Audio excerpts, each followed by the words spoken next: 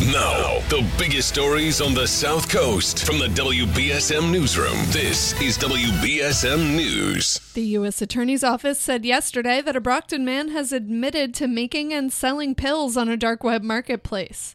25-year-old Bing Tang Let pleaded guilty in federal court Wednesday to conspiracy to manufacture, possess, and distribute MDMA, or ecstasy, ketamine, and Xanax. According to the office, Let received controlled substances in the mail, then processed and manufactured them at a space he rented in Stoughton. To sell the pills, Let created and operated a vendor site called Eastside High on darknet market websites. During the investigation, an undercover agent ordered MDMA from an Eastside High site and later saw Let deposit the order into a mail collection box.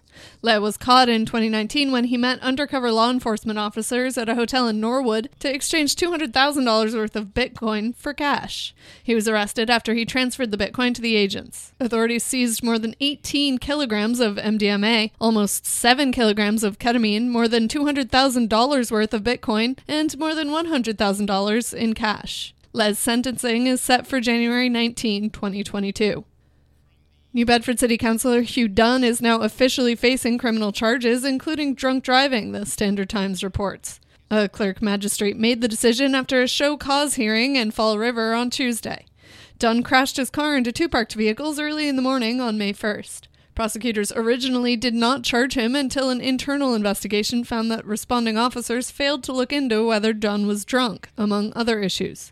The Ward 3 city councillor is running unopposed for re-election in November. 4 people have been rescued by the U.S. Coast Guard after their fishing vessel ran aground just south of Yarmouth Tuesday night. At around 11:52 p.m. Tuesday, crews from the Coast Guard's Woods Hole station responded to the Tom Slaughter 3. The fishing vessel had run aground about a half a mile south of Point Gammon in Yarmouth and was taking on water when the crew was rescued.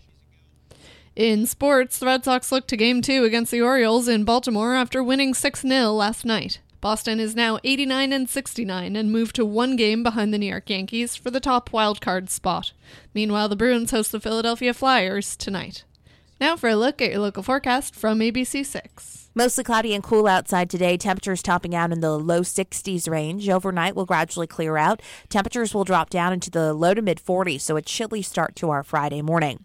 Friday looks mostly sunny. Should be a really nice afternoon with highs in the mid to upper 60s, and will stay sunny. It will be a bit warmer as we head into the start of the weekend. From the ABC6 Weather Center, I'm meteorologist Chelsea Priest on New Bedford's News Talk Station, 1420 WBSM. I'm Kate Robinson for WBSM News. Stay up to date with New Bedford's News Talk Station, 1420 WBSM, and get breaking news alerts and podcasts with the WBSM app.